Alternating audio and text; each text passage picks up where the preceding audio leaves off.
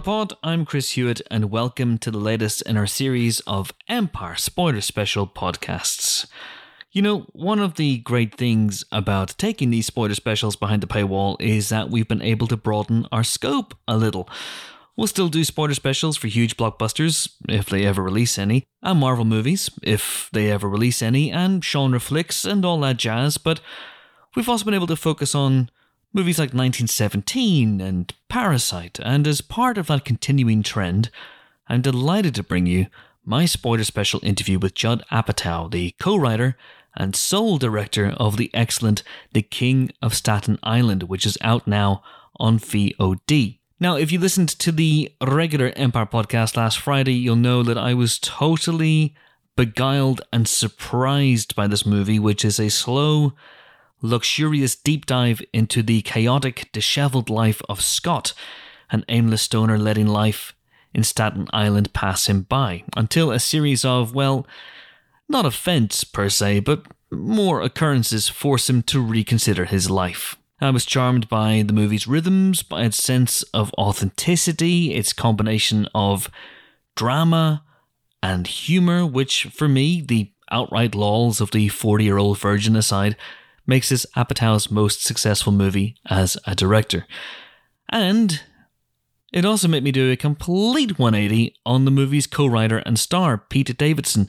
No, not the former Doctor Who, that's Pete Davidson, but Pete Davidson, upon whose life story the movie is very loosely based. Now, I've long been critical of Davidson's appearances on Saturday Night Live, but I think now that he was and is a square peg in a round hole on that show, that sketch comedy maybe isn't his thing, and telling the truth in comedy is. And this movie is an indication that there is massive talent there, both as an actor and a writer. It takes a lot to make a character as self-absorbed and prickish and oblivious to others as Scott is, and make him likeable and interesting. And Davidson does that. So, here's how much I like this movie, and at some point you will get to hear the interview, I promise you. But when I started watching it, it was just a prep for an interview with Judd for the regular podcast. I had no intention of doing a spoiler special, not least because I only had 20 minutes or so scheduled with him. But the second the movie ended, I knew I wanted to do a spoiler. I wanted to talk about some of the great moments that I had just seen and enjoyed and felt moved by. And so I immediately tried to make it happen, which meant that Judd had to rejig his schedule to make this work, so thanks first and foremost to him for that. But it also meant that we did this interview at, and I'm not kidding, 1 a.m, my time, which means that I am even more incoherent than usual, so apologies for that. By the way, I'm also recording this bit at, let me just check the clock, 23:27 of an evening, so what the hell is wrong with me? Anyway, Judd was on cracking form as we discussed the movie for about 45 minutes or so. He talked about both the beginning and the ending were completely different at one point, some of the key developments in the movie, and he was very funny and very insightful, and we had a blast, and I hope you do too. As ever, if you haven't seen The King of Staten Island, this is a spoiler special. We do get into it from the off, so you should really stop listening to this. Go rent the movie, watch it from the comfort of your own sofa, and then come back here and press play. Trust me, you won't regret it. And you may have noticed that at the end, there isn't a bit with Team Empire talking about the movie, as per usual. If you do want that, we can look at making it happen, and we have looked at making it happen, but we've had some scheduling issues. Yes, even in the time of coronavirus, it's tough to get 4 of us into a virtual room at the same time. And so I wanted to get this interview up for you guys without making you wait too long. But do let me know on Twitter, at Chris Hewitt is my handle on there, if you do want to hear us argue the toss. Right, that's enough for me. As we go into the 5th hour of my intro, it's time to get to the interview. Here is Judd Apatow. Do please enjoy. Delighted to be joined on this spoiler special for The King of Staten Island by Judd Apatow. How are you, sir? Excellent. Thank you. Good. So when did you finish this movie? When was it done for you? It literally was done so late that the pandemic had just started. I was at a color timing session, and when the session was over, I couldn't shake anyone's hand to say thank you. And then, within days, we were in isolation. Okay. So it's still fresh in your memory, is what I'm. I do remember the details. That's good. I like doing things like this because years down the line, I have forgotten everything, and then I'll listen to this and go, "Oh, that's what happened." Well, I'm interested. First of all, before we get into specifics and specific scenes, I'm interested in the writing process on this movie. How did it start with? As you said, and we did a kind of regular non-spoiler interview for the Empire podcast, and you said that Pete had gone off to write something. So was it this idea initially, and at what point did you and Pete work together as well? The first thing that we did, obviously, was Trainwreck, where he did a cameo in Trainwreck based on Amy Schumer's recommendation. She said, here are the few people that I think we have to get in the movie who were my favorites, and Pete was one of them. We talked afterwards about trying to develop a screenplay, and I gave him an idea for a college movie, and he went off with Dave Cyrus and worked on it. And it definitely didn't come around the way I wanted it to, partially because it was my idea. It wasn't his idea. And sometimes that's enough to ruin the whole process. You're like, write my idea. And then you realize, oh, wait, you have no passion for my thought. You didn't even go to college. And I'm asking you to write a college movie. But that process was helpful because he got to write screenplay, and I think he learned a lot working on it. He went off and worked on some other projects, and then we were talking about how he felt. He felt like he wanted his mom to have more of a social life, that she had spent too much of her time worrying about him. And we kicked that around for a while, and one day one of us said, well, if your mom started dating a firefighter, that certainly would force you to confront everything that you probably haven't wanted to confront. And in a movie, if instead of a successful person, you're a pothead who's not doing well and is flailing about, that could be a great beginning of a story about how you learn lessons about moving on and grieving and finding your dream and your independence and mental health. And then we just started talking, and he spent months telling me all the stories and giving me his complete history. His best friend, Dave Cyrus, also has been around him for a long time. And I talked to his mom, Amy, and slowly we created this fictional world that we thought was the best way to express his actual emotional life. And so even though the movie's made up, a lot of the emotions are what he's been through at other periods in his life. So something in the movie might have happened to him when he was 18. But it was a long process and a very slow process because I don't want him to be uncomfortable ever. I don't want him to even make the movie if he doesn't feel great about it.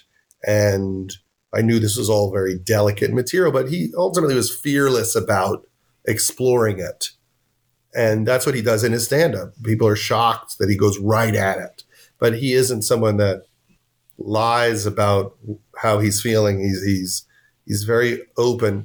Gary Shandling always said that he thought that everyone wears a mask and that it's very rare that anyone is truthful about anything. And when they are, and when they look at you in the eye and they tell you the truth and they're real with you, it's very rare and a big deal. But with Pete, it's the opposite. He only does that.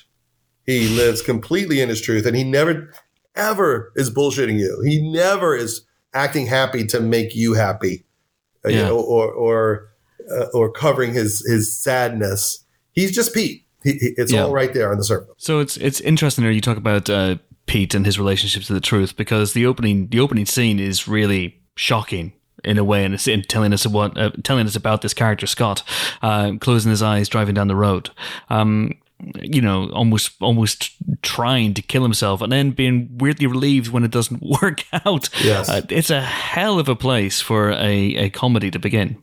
It is, and what's interesting is that scene was about 20 minutes into the movie in a completely different place. And I couldn't get the first act to work I knew it wasn't working. I kept showing people and showing friends, and I kept getting notes, but the notes weren't helping me figure it out. And I showed Jake Kasdan, my buddy, and Jonah Hill, and everyone would say, like, there's a problem in the first act. And my wife for months had kept saying, I think you should start the movie with that sequence. And I kept going, you don't know what you're talking about. Like, there's a reason why it comes later. And I was just resisting it because in my head, I had a certain flow that I was completely attached to, but it still kept not working. And Leslie was like, can you just put it at the beginning of the movie and just see what it does? And so I went in with the editor and I was like, let's just put it at the beginning. See, it's not going to work. Definitely won't work. And then I moved it to the beginning of the movie, and the entire first act suddenly made perfect sense. And it changed how you perceived the character. It changed the stakes. Suddenly, all the scenes were informed in a way which made them work better. So that's an argument against digging in when someone has a good note. How did it start originally? That's a very good question. It started with him tattooing himself. So he's practicing, and over the entire credit sequence, you see him tattoo the Wu-Tang Clan logo on his leg. And it's intercut with shots of Staten Island and then his mom waking up in the morning. And we originally had the Kanye West song Ghost Town playing over it. And it was really emotional and very powerful. But the first thing we learned was we couldn't clear Ghost Town by Kanye West because even if he would give it to us, and he probably wouldn't, it would be $1 million. And then we tried other songs and we didn't like any of them. And then the movie was just too long. And we said, wouldn't it be great to get rid of this credit sequence, which takes like 4 minutes? And so when we flipped it, we didn't have to worry about it because there wasn't a long credit sequence. We got rid of the whole concept of that. It's really interesting because right away it tells you that this is a guy who is in tremendous amounts of pain before we know why, which you do, which we kind of get to the nub of that in the scene with his friends in the basement watching the first Purge, and we get the first jokes about his dead dad, and we get that the first sense that there's real pain behind his eyes. He's trying to cover it up, but it's there. Yes, and that's, the purpose of that scene, which is he's hanging with his friends, and all his friends think it's okay to make jokes about his dad dying because he's basically communicated to them that he's okay with it now. But the truth is that that's a lie. That clearly he's not over it at all, and he needs to face it if he's going to move on. You mentioned there that the movie initially opened with him tattooing himself, and that's a huge part of the movie. That he's a tattoo artist, a wannabe tattoo artist, and interesting enough, one of the things I love about this film is that it's not a movie in any way, shape, or form. There are things that you would imagine a movie would do. I can see there's a version of this film where Scott hitches a ride with the firemen on a way to the fire, and he intervenes, and it's very heroic, and he gets to feel a little bit of what his dad must have once felt, and it doesn't do that. Instead, he stays behind at the fire station pretty much every time the fire trucks go out. And also in terms of him being a tattoo artist, he's not very good yes. up until the end, I guess.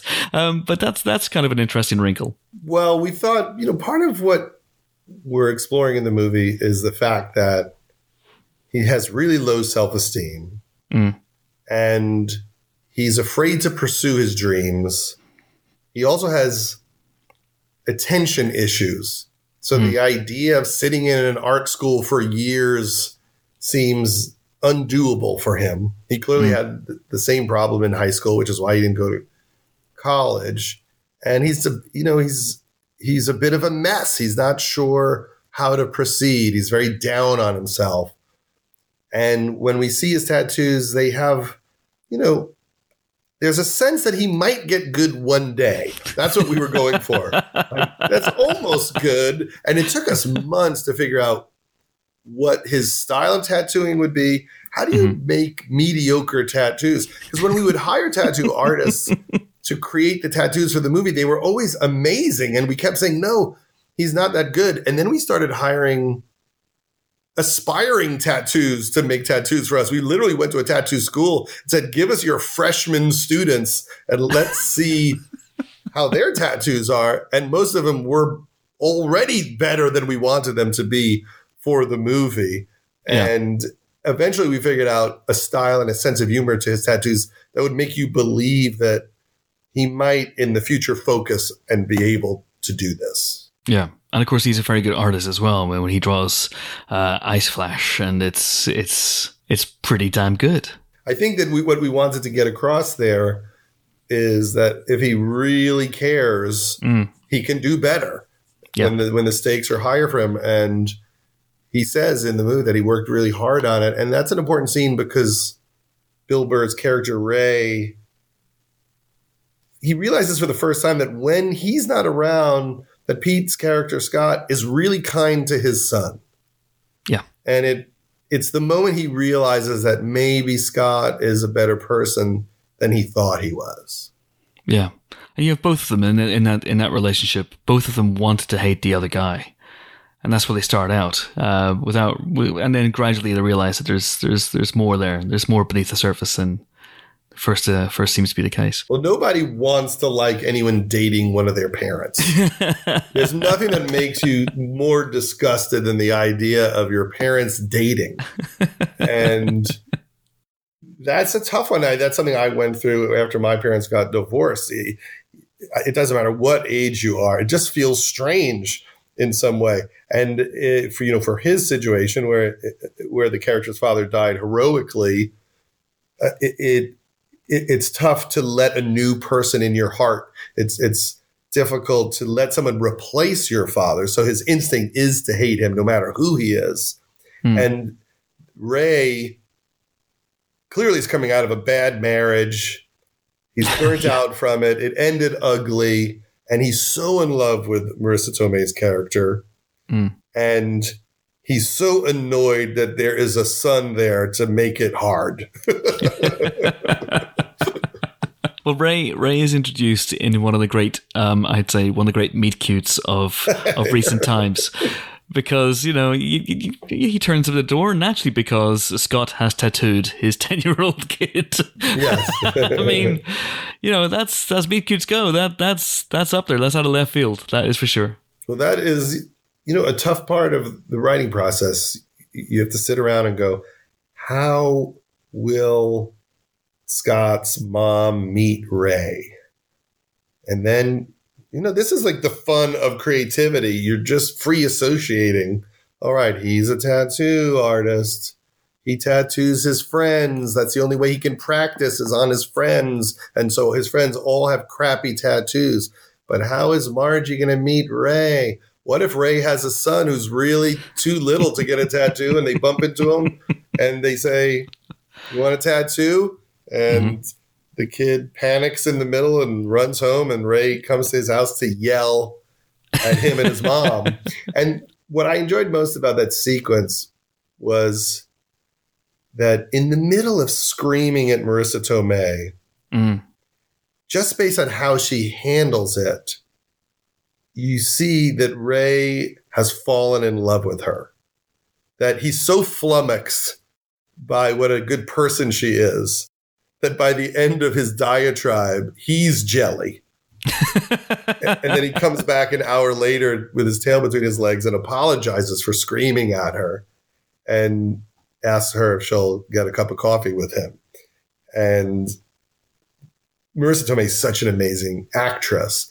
It's such a hard thing to pull off. Someone curses you out, and then he has to charm you enough for you to be willing to go on a semi-coffee date with him. And they're both such good actors, and they find the complexity of that and the natural attraction to make that completely credible. It's the thing that would have to happen. And the subtext is that this guy is a little bit like her husband. Yeah. And, down to the tash. Later in the movie, Pete says to her, so you have a, what's the word he uses? You have a type. So you have a type. And we realize it's Ray. Yeah. Ray is her type. And in the movie, for a brief period, they take center stage, Bill and Marisa. And, for a while, you have the tantalizing prospect of Bill Burr, romantic lead. And it works. It does work. And what's interesting about it is there's a scene in a diner where they're first getting to know each other. And I wrote it the way I would normally write it, which is nebbishy. I think any guy talking to a girl or a woman is bad at it, right? That's how I write it. No one can be good at it. And we're doing the scene, and Marisa is very smart and asks all the right questions. And her main question is, why would I like him? What is it about this madman which would allow me to open my heart to him in any way? And I'm pushing Bill in the complete wrong direction to be apologizing for how bad he is at, being nice or flirting. And then I'm talking very honestly with them about, well, how would this work? What would turn this moment so that they realize they like each other? And Bill was like, I wouldn't be bad at it. I think I would be confident. I think I'd be confident. I think I'd be good at it. I mean, I'm an adult, Judd. I can talk to a woman at this point. I'm like, there are people who can talk to women? And so there's this moment where she says, are you flirting with me? And he goes, yeah, I am. This is what it looks like. And it's just not how I ever would have written it. And that's why I improvise with people and why I hire actors and actresses who can be a part of that creative process, because I never have the confidence to think that they can't make it better. I certainly admire writers that don't need that collaboration, but I don't know how to do it. But still, how does that process arrive in, say, running gags and callbacks? Because there's a lovely gag in the movie where both Ray and his ex-wife yell "look both ways" at their kids as they're crossing the street. So was that in the script, or did that come from improv with, say, Bill, and then you carried it on, or how did that work about? Well, that was an improvisation from Bill. So Bill is screaming at Pete and Marisa about Pete tattooing his son. Mm-hmm. And then at some point he tells his son to go to the car. And then when Luke crosses the street, Bill improvises, "Look both ways! Look both ways!" And he screams it. And it's maniacal. And it made us laugh so hard. And then weeks later, when we were shooting with Pamela, someone said, wouldn't she scream, "Look both ways"? Like, that's the family thing. Look both ways. But what's interesting is, throughout the whole process, I'm open to anyone having a great idea. And, one of the parts of the movie which was very challenging was the tattoo that Pete tattoos on Ray's back. Yes. So Ray says, "You could practice on me." And I thought that's like a blood sacrifice to let him do it. It's the ultimate sign of love to let him do this. And I knew I wanted the tattoos on his back to seem funny. And then you would land on the last one, which would be the family, that it's a surprise that what he tattooed is Ray allowed into their family. Yeah. And then you would also see his father, in the son. Yes. But I showed the movie last week to my best friend from high school, Kevin Weltman, who was not in the film industry. And he said to me, "I thought you were going to put ice flash on his back." And I said, "Kevin, that is the best idea. How did I not think of that?"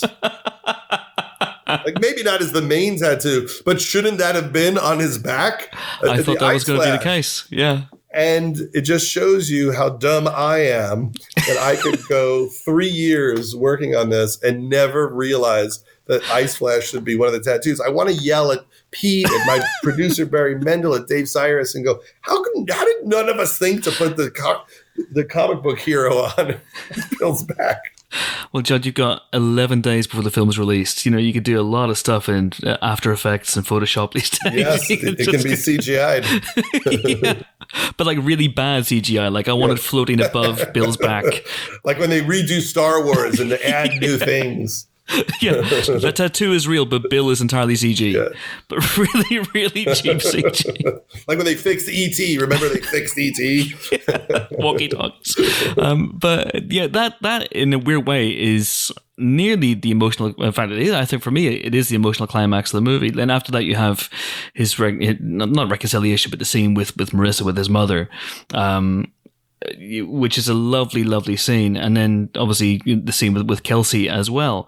And I thought it was really interesting the way that you end the film, and that for the first time he travels into New York, you know, that he gets out of his surroundings for a while. And that last shot I thought was really, really interesting. Can you talk about the film and finishing it there? We were trying to figure out how to end the movie, and we shot multiple endings. When I showed the script to my daughter, Iris, who was 16 at the time, I asked for her thoughts about the movie because she's just a wise person. And she said, Dad, I only care about him and his girlfriend. That's the only thing I care about. Yeah. You know, him and Kelsey. You have to end on that. You have to have a great ending with him and her. And I was like, Iris, I don't know if that's going to be the end. I mean, that's part of the end, but there's other things we're clarifying. And like my resistance to my wife knowing the beginning, I fought my daughter on the ending.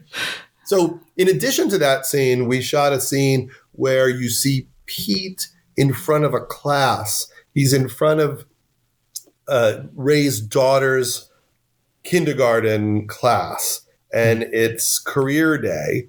And you realize that Pete is now the assistant teacher, and that he's so good with kids that the thing he decided to do is to be a teacher. And he gives a speech about what it means to be a fireman. And he talks about bravery. And then at the end, he says to the kids, okay, now you can go nuts. And all the kids just jump up and they start screaming and yelling. And at the time we thought, oh, this is really good and funny. And I like the idea that there's a misdirect. You think maybe he's going to become a fireman. And then you realize, no, spending all this time with Ray's kids made him realize maybe he should work with kids. So that was one ending scene. Then we also shot a scene where Pete and his entire family, including Maude and Ray, are having breakfast. And now it's 8 months later. And you see that Pete is going to art school. And at breakfast, he shows them all of his drawings from art school. And there's a drawing of a horse and a human head. And then there's a drawing of a naked man with a big penis. And it's them all telling him how good his drawings are and how he's really getting there. And then Pete and Maude talk about going to Oscar's house and feeding his cat.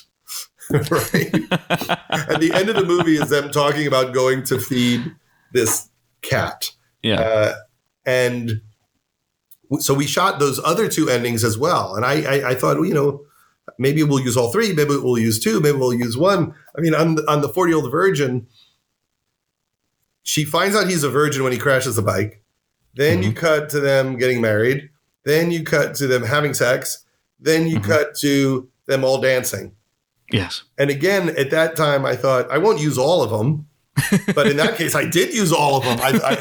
You could have gotten out on any of those, but I just kept, hey, I guess all 5 of our possible endings work. And with this one, immediately we knew the school doesn't work. The breakfast doesn't work. And Iris was right that we want to end with Kelsey. But what happened was we were location scouting for where Kelsey would walk in to take her tests to work for the city.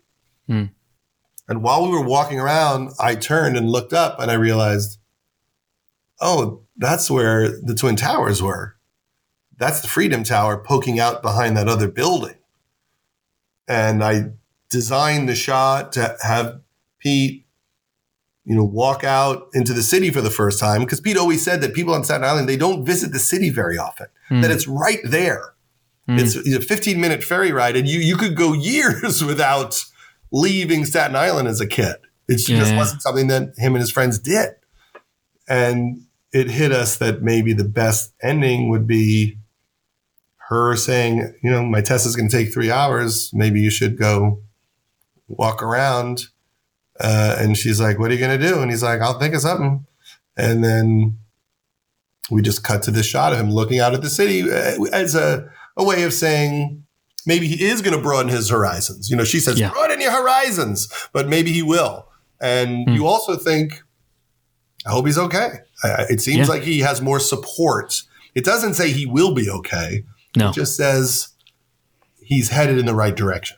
And without wishing to drill down too much into Pete's personal experience, the significance of that location, as you say, that's where the Twin Towers were. Famously, his father passed away on 9/11. But did that play a part in a weird way in that choice of shot? It's interesting because sometimes I don't like that kind of symbolism at the end of a movie. I'm still mad about the rat at the end of The Departed. Remember, there's the rat on the banister, just in case you didn't get rail. I was like, no, Scorsese went for the rat. I don't need you to show me a rat to get there. They were rats in the movie. Yeah, I did like seeing the Twin Towers at the end of Munich. I think over time, that choice has proven to be correct, but a very strong choice. With this, I liked it because I thought 90% of the crowd won't know that's where the Twin Towers were. Yeah. And some people might pick up on it. And it's also not dominant in the frame, but it did mean a lot to me. I was moved by it, and I didn't feel like it was corny. And then in post, some people were saying, well, what happened to the character? And they weren't sure.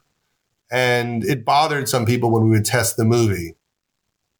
Like, is he okay? What's he going to do? Is he going to be a fireman? Is he going to be a tattoo artist? And it seemed like it threw them somehow the open-ended nature of the ending. But at some point in post, we said, shouldn't we have a dedication to his father at the end, that would be appropriate? And then we said maybe we should put up his photo. At the end of The Big Sick, we showed Kumail and the real Emily. Yeah. And it felt appropriate there. And we thought maybe there's a photo of Pete and his dad we could put at the end of the movie. And we found this amazing photo of Pete. And he seems to be about 2 or 3 years old. And his dad's got a big smile on his face. And you also could tell his dad's a bit of a rascal. I like the photo because he seems fun. And what happened was when we put the photo there, I think it said to the audience, you know what happened to this character, Scott? He made this movie. He is okay. And suddenly it felt like the movie was done. I mentioned it earlier on, the idea that the movie flirts with the idea of lulling the audience into thinking that Scott is going to become a fireman, or he will help out or become heroic in some way. Was that ever on the table? Did you discuss it at any point, I guess?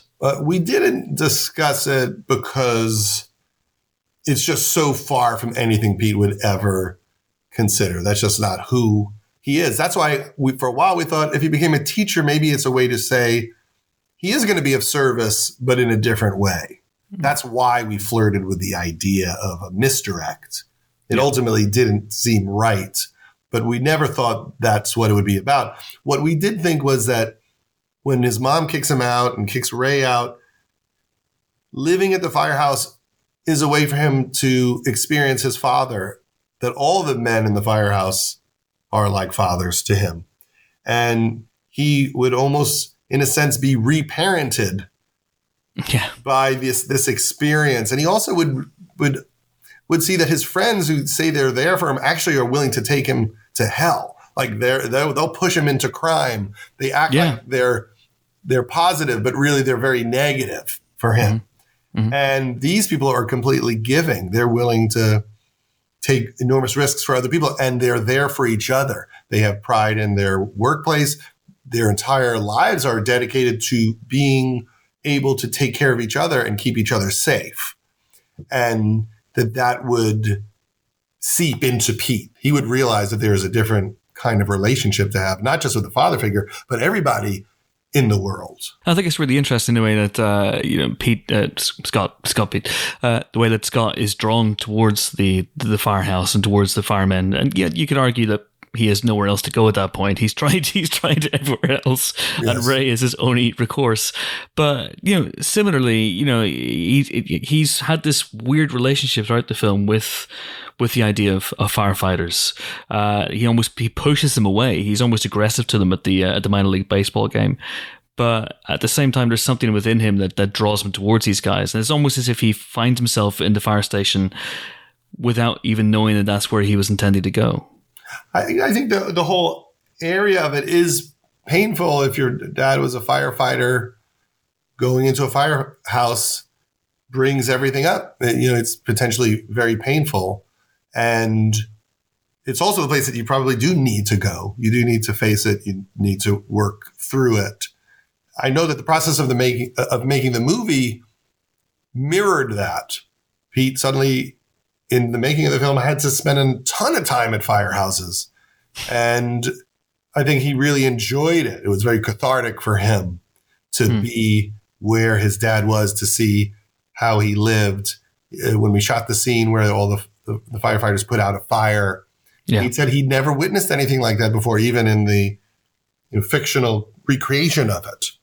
And that all turned out to be a very, very good thing. But certainly for most people, it's not the thing that you often find the energy to move towards. In life, a lot of times you take the safe choice and you don't want to deal with your pain that directly. That's what's great about what Pete's done, is he really faced all of this in the making of this.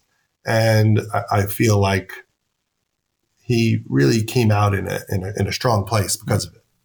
And just two quick questions about the scenes at the fire station. One, who is the firefighter who talks to Scott in the shower? And Hank Strong.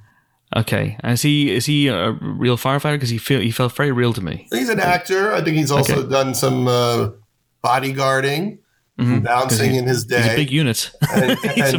He's a big man, and he. What we talked about in that scene was that Hank says to him, thank you for your sacrifice. And Pete's character doesn't understand what he means. And what he means is, it's not just your father who made a sacrifice, your whole family made a sacrifice to help other people. And Pete and I would talk about it, and sometimes Pete would say, do we need that moment? And I would say to Pete, I think you not knowing why we need that moment is why we need that moment. Because that's what the movie is about. Understanding that you're a part of that sacrifice. Yeah. Yes. And you deserve acknowledgement for that as well. And we talked about how the movie avoids the sort of big cliched heroic moment for Scott, but he does get a low key moment of heroism when the guy with the stab / gunshot wound staggers up to him. Yeah, where did that come from? That's a interesting, fun wrinkle. Well, we were trying to figure out how would we see the tattoo? We need Marisa Tomei to see the tattoo. And we thought, well, maybe at some point, they help somebody and they get blood all over themselves and they have to take the shirt off and suddenly the tattoo is just revealed. Yeah. So we said, well, maybe there's just some lunatic neighborhood figure who has a wound that he won't say if it's a gun or a knife. And he's clearly high and he could be a comedic character, but there really is the sense that he might die right there. And Pete has to get him to the hospital. So the trick to that scene was, how do we believe it, but still get the laughs out of it? Because if he's too funny or if he's a cartoon character, the whole movie suddenly becomes bullshit. Mm-hmm. But yet in life, there are funny knuckleheads who get involved in violence and trouble, and they're not always serious. Sometimes they are amusing. And a lot of people read, but the only person that made us laugh was the great rapper Action Bronson. And we had a blast shooting it and improvising with him. And, he keeps not saying what happened. He says, I fell on my vape. No, my vape exploded.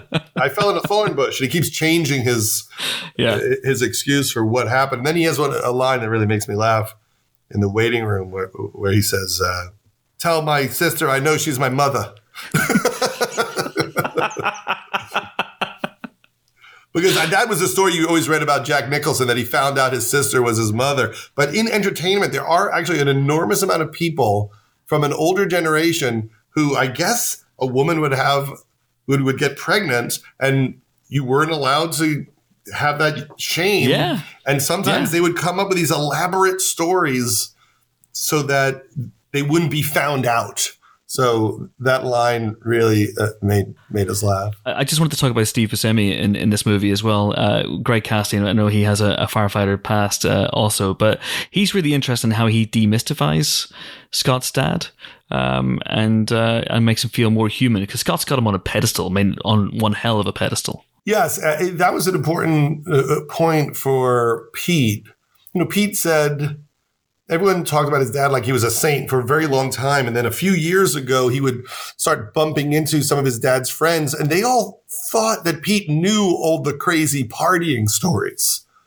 And so they would just start talking to him as if he knew these weird, legendary stories of wild nights out with his dad. Mm. And Pete said, you know what? They always made me feel better because it made my dad real to me. He was a normal, flawed man. He loved that people thought he was hilarious and a wild man. And when we met all of Pete's dad's friends, they talked about Pete's dad like he was the greatest guy they ever met. They just adore him. They just talked about him like he was so funny and great to be around, and a real hero, someone that they said was an incredible firefighter. And how we wrote some of that scene was we talked to his best friend, John Sorrentino, who plays one of the firefighters in the movies and was also a consultant. He was the one who was pulling the tape up on the floor. Okay. Yeah. We talked about, taking care of the firehouse, company pride. And we would, say to him, well, what would you say, about his dad? And he said, if God was designing a firefighter, it would have been your dad. And he's the one who told us a lot of these stories. Yeah. Amazing. And then I wanted to talk about the, you talked there about how Scott's friends lead him almost into a life of crime. And again, he could have just gone in that direction. And the robbery is an interesting sequence as well. Was that always in the script? Where did that idea come from? We wanted to have him get pulled into a larger crime. Obviously, they're low-level drug dealers selling Xanax that they probably stole from someone's aunt, but it was about to get larger and potentially life-ending. This does lead to going to jail for an enormous amount of time. Mm. So we wanted a sequence that might be really funny, but where you also would feel like this could end really badly. When we shot it, we shot an enormous amount of jokes, but the more we edited it, the more jokes we removed because it seemed to demand that you believed it. Yeah. So there was a lot more comedy in it, even though there is some. I tried to think of a way to shoot a robbery which I hadn't seen before. And the initial idea was, what if for most of the robbery, you're with Pete outside of the pharmacy as he kills time.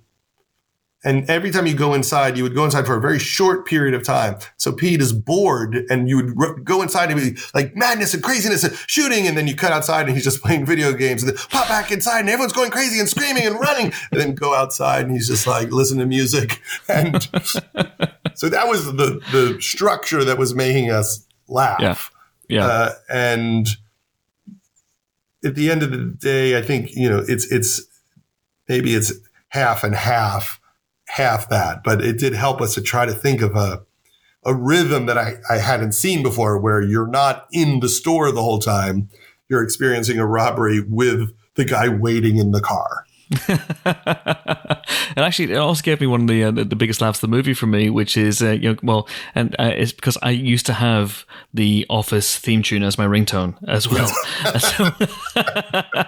So I was like, that moment of recognition was priceless. Yeah, he keeps calling his friends to see what's going on, and they all forgot to shut their ringers, and it leads to them getting shot at. And that's Robert Smigel, the great comedy writer who wrote "You Don't Mess with Zohan with Me" and Adam Sandler, who is also a great director and, many people say the best sketch writer ever at Saturday Night Live. And he plays Alan Moskowitz. He has a great line. This is Alan Moskowitz's night. So whose idea was it to drop the Office theme tune into there? Well, for me, it's a running gag. It's a tribute to Steve Carell, who started it all for me with the 40-Year-Old Virgin. And in This Is 40, there's a sequence where, for no reason, you just see Iris playing the theme to The Office on an organ at the birthday party. So I like to do running musical connections in all the movies. Also, quite frankly, Judd, it's a fucking banger, that theme tune. So it needs more attention, is what I say. And then lastly, it strikes me, and this is entirely my fault because I'm asking the questions. We haven't really talked about Marisa Tomei too much, and she's absolutely phenomenal in this film. Her line reading of "Shut the fuck up" when she separates Ray and Scott after that fight should be framed in the museum. Shut the fuck up! Well. She's a really special actress. Obviously, from the very beginning, it was clear that she would be the right person to do the movie. What was fun for me was she just gets so involved, from moment one. She's helping come up with what her hair looks like, what all her clothes look like. I just love collaborating with someone that cares so much about every detail. These are the glasses I would wear. And, she spent, a little time meeting Pete's mom, but I don't think she wanted to do an impression of Pete's mom. Yeah. I took her out to lunch with Pete's mom and all the firefighter wives so she could get a sense of the culture of that in Staten Island. And what I discovered when we projected the movie on a big screen during the test was that she was doing even more than I noticed on the small TV screens in the editing room. When we projected it, there were moments that made you cry and different levels of what she's thinking. And it was really remarkable. That was the main thing we said after the test was, did you see what Marisa was doing? I never noticed that before. And I think she's so strong that it forces everyone to raise their game because you realize, she's going to be a 10. I can't be a 7 in this thing. And everyone is just on their toes. It does feel like playing basketball with Michael Jordan or something. You're not allowed to be weaker than your best player. And I had a great time with her. She's one of those people that always says, I'm not good at improv. And then suddenly she's just crushing it and was so right there and funny. And it's a really special performance. One of the moments I like a lot is when Pete is asking about his dad at the end of the movie, and she's saying, he was a complicated guy, and you could just tell that there's so much more to the story that even now she's not going to tell him. Yeah, absolutely. There's so much there. There's so much in a way of, I think she feels that she's let Scott down in some way as a parent. Well, she feels a responsibility, to make sure he's okay. Yeah. And it's very hard for her to trust that it's going to be fine. And she's tortured by that. And I think she really finds a way to communicate it because a lot of the movie is about, can she find the strength to let go? And is it essential that she lets go so that he can find his own footing? And what's funny about the movie is everything she says to Pete, a lot of it turns out to be correct. That she has probably babied him too much. And even though she needs the strength of Ray's advice, which seems awful at the time, some of it is true. He does need to figure some of this stuff out on his own by entering the world. And of course, she breaks up that fight I talked about, and you've got quite a bit of action in this movie, Judd. You've got the robbery, you've got the fire that they put out, and you've got this fight scene between Ray and Scott, which I imagine took 3 weeks to shoot. No, it took 1 day to shoot. Well, our cinematographer Bob Elswit, who's the greatest. We would just laugh because we've got these little action sequences, and this guy shot the Bourne Identity. And we're like, man, if this doesn't come out well, I don't know. This seems pretty simple. Chuck a guy in a pool, The old fireman's lift. He's amazing. All those scenes, they just come out perfectly. He's a real partner in the design of it all. For me, I felt very honored to get the chance to collaborate with someone of such a high caliber. And I've been lucky. I've worked with Faden Papa Michael and Janusz Kaminski and Jody Lee Lipes. I've learned a lot. I tend to change the cinematographer because I feel so dumb. I want to see how other people do it every time. Yeah, well, it looks incredible, but Judd, it is now time for me to shut the fuck up and let you go about your day. It's been an absolute pleasure, sir. Thank you so much indeed. All right, thank you for your time. Be well. And that was Judd Apatow, and that is it for our The King of Staten Island spoiler special podcast. The next spoiler special podcast, I know it's been a couple of weeks, is right around the corner. In fact, it may even be up tomorrow, may even be up by the time you're listening to this, and that is the long-awaited, long-promised, and long Jack Reacher spoiler special featuring a 2-hour-plus chat. You'd expect nothing less with that film's writer, director, Christopher McQuarrie. And after that, we're going to hit you hard with spoiler episodes for Gangs of London, Gareth Evans' great Sky TV show, and also a John Wick retro spoiler special with director Chad Stahelski should round out the month. What fun. And of course, the regular podcast is out every Friday if you don't already listen and subscribe. But just a quick note before I go. If you are listening to this, it means, of course, you have subscribed to the Spoiler Special channel, and you have done so at a time when many of you and many of us are feeling the pinch from what's going on in the world right now. So believe me when I say from the bottom of my heart that we appreciate it, and I am doing my damnedest to make sure that this investment is worth your money every single month, even if it kills me. And recording podcast interviews this late very well may do. Anyway, I'm sure nobody listened to that bit. You've all heard it off anyway. Here's a test. If you do get to this bit, tweet me the word blancmange. Blancmange. And that's it pretty much. Thank you for listening. Hope you enjoyed it. See you next time. Bye.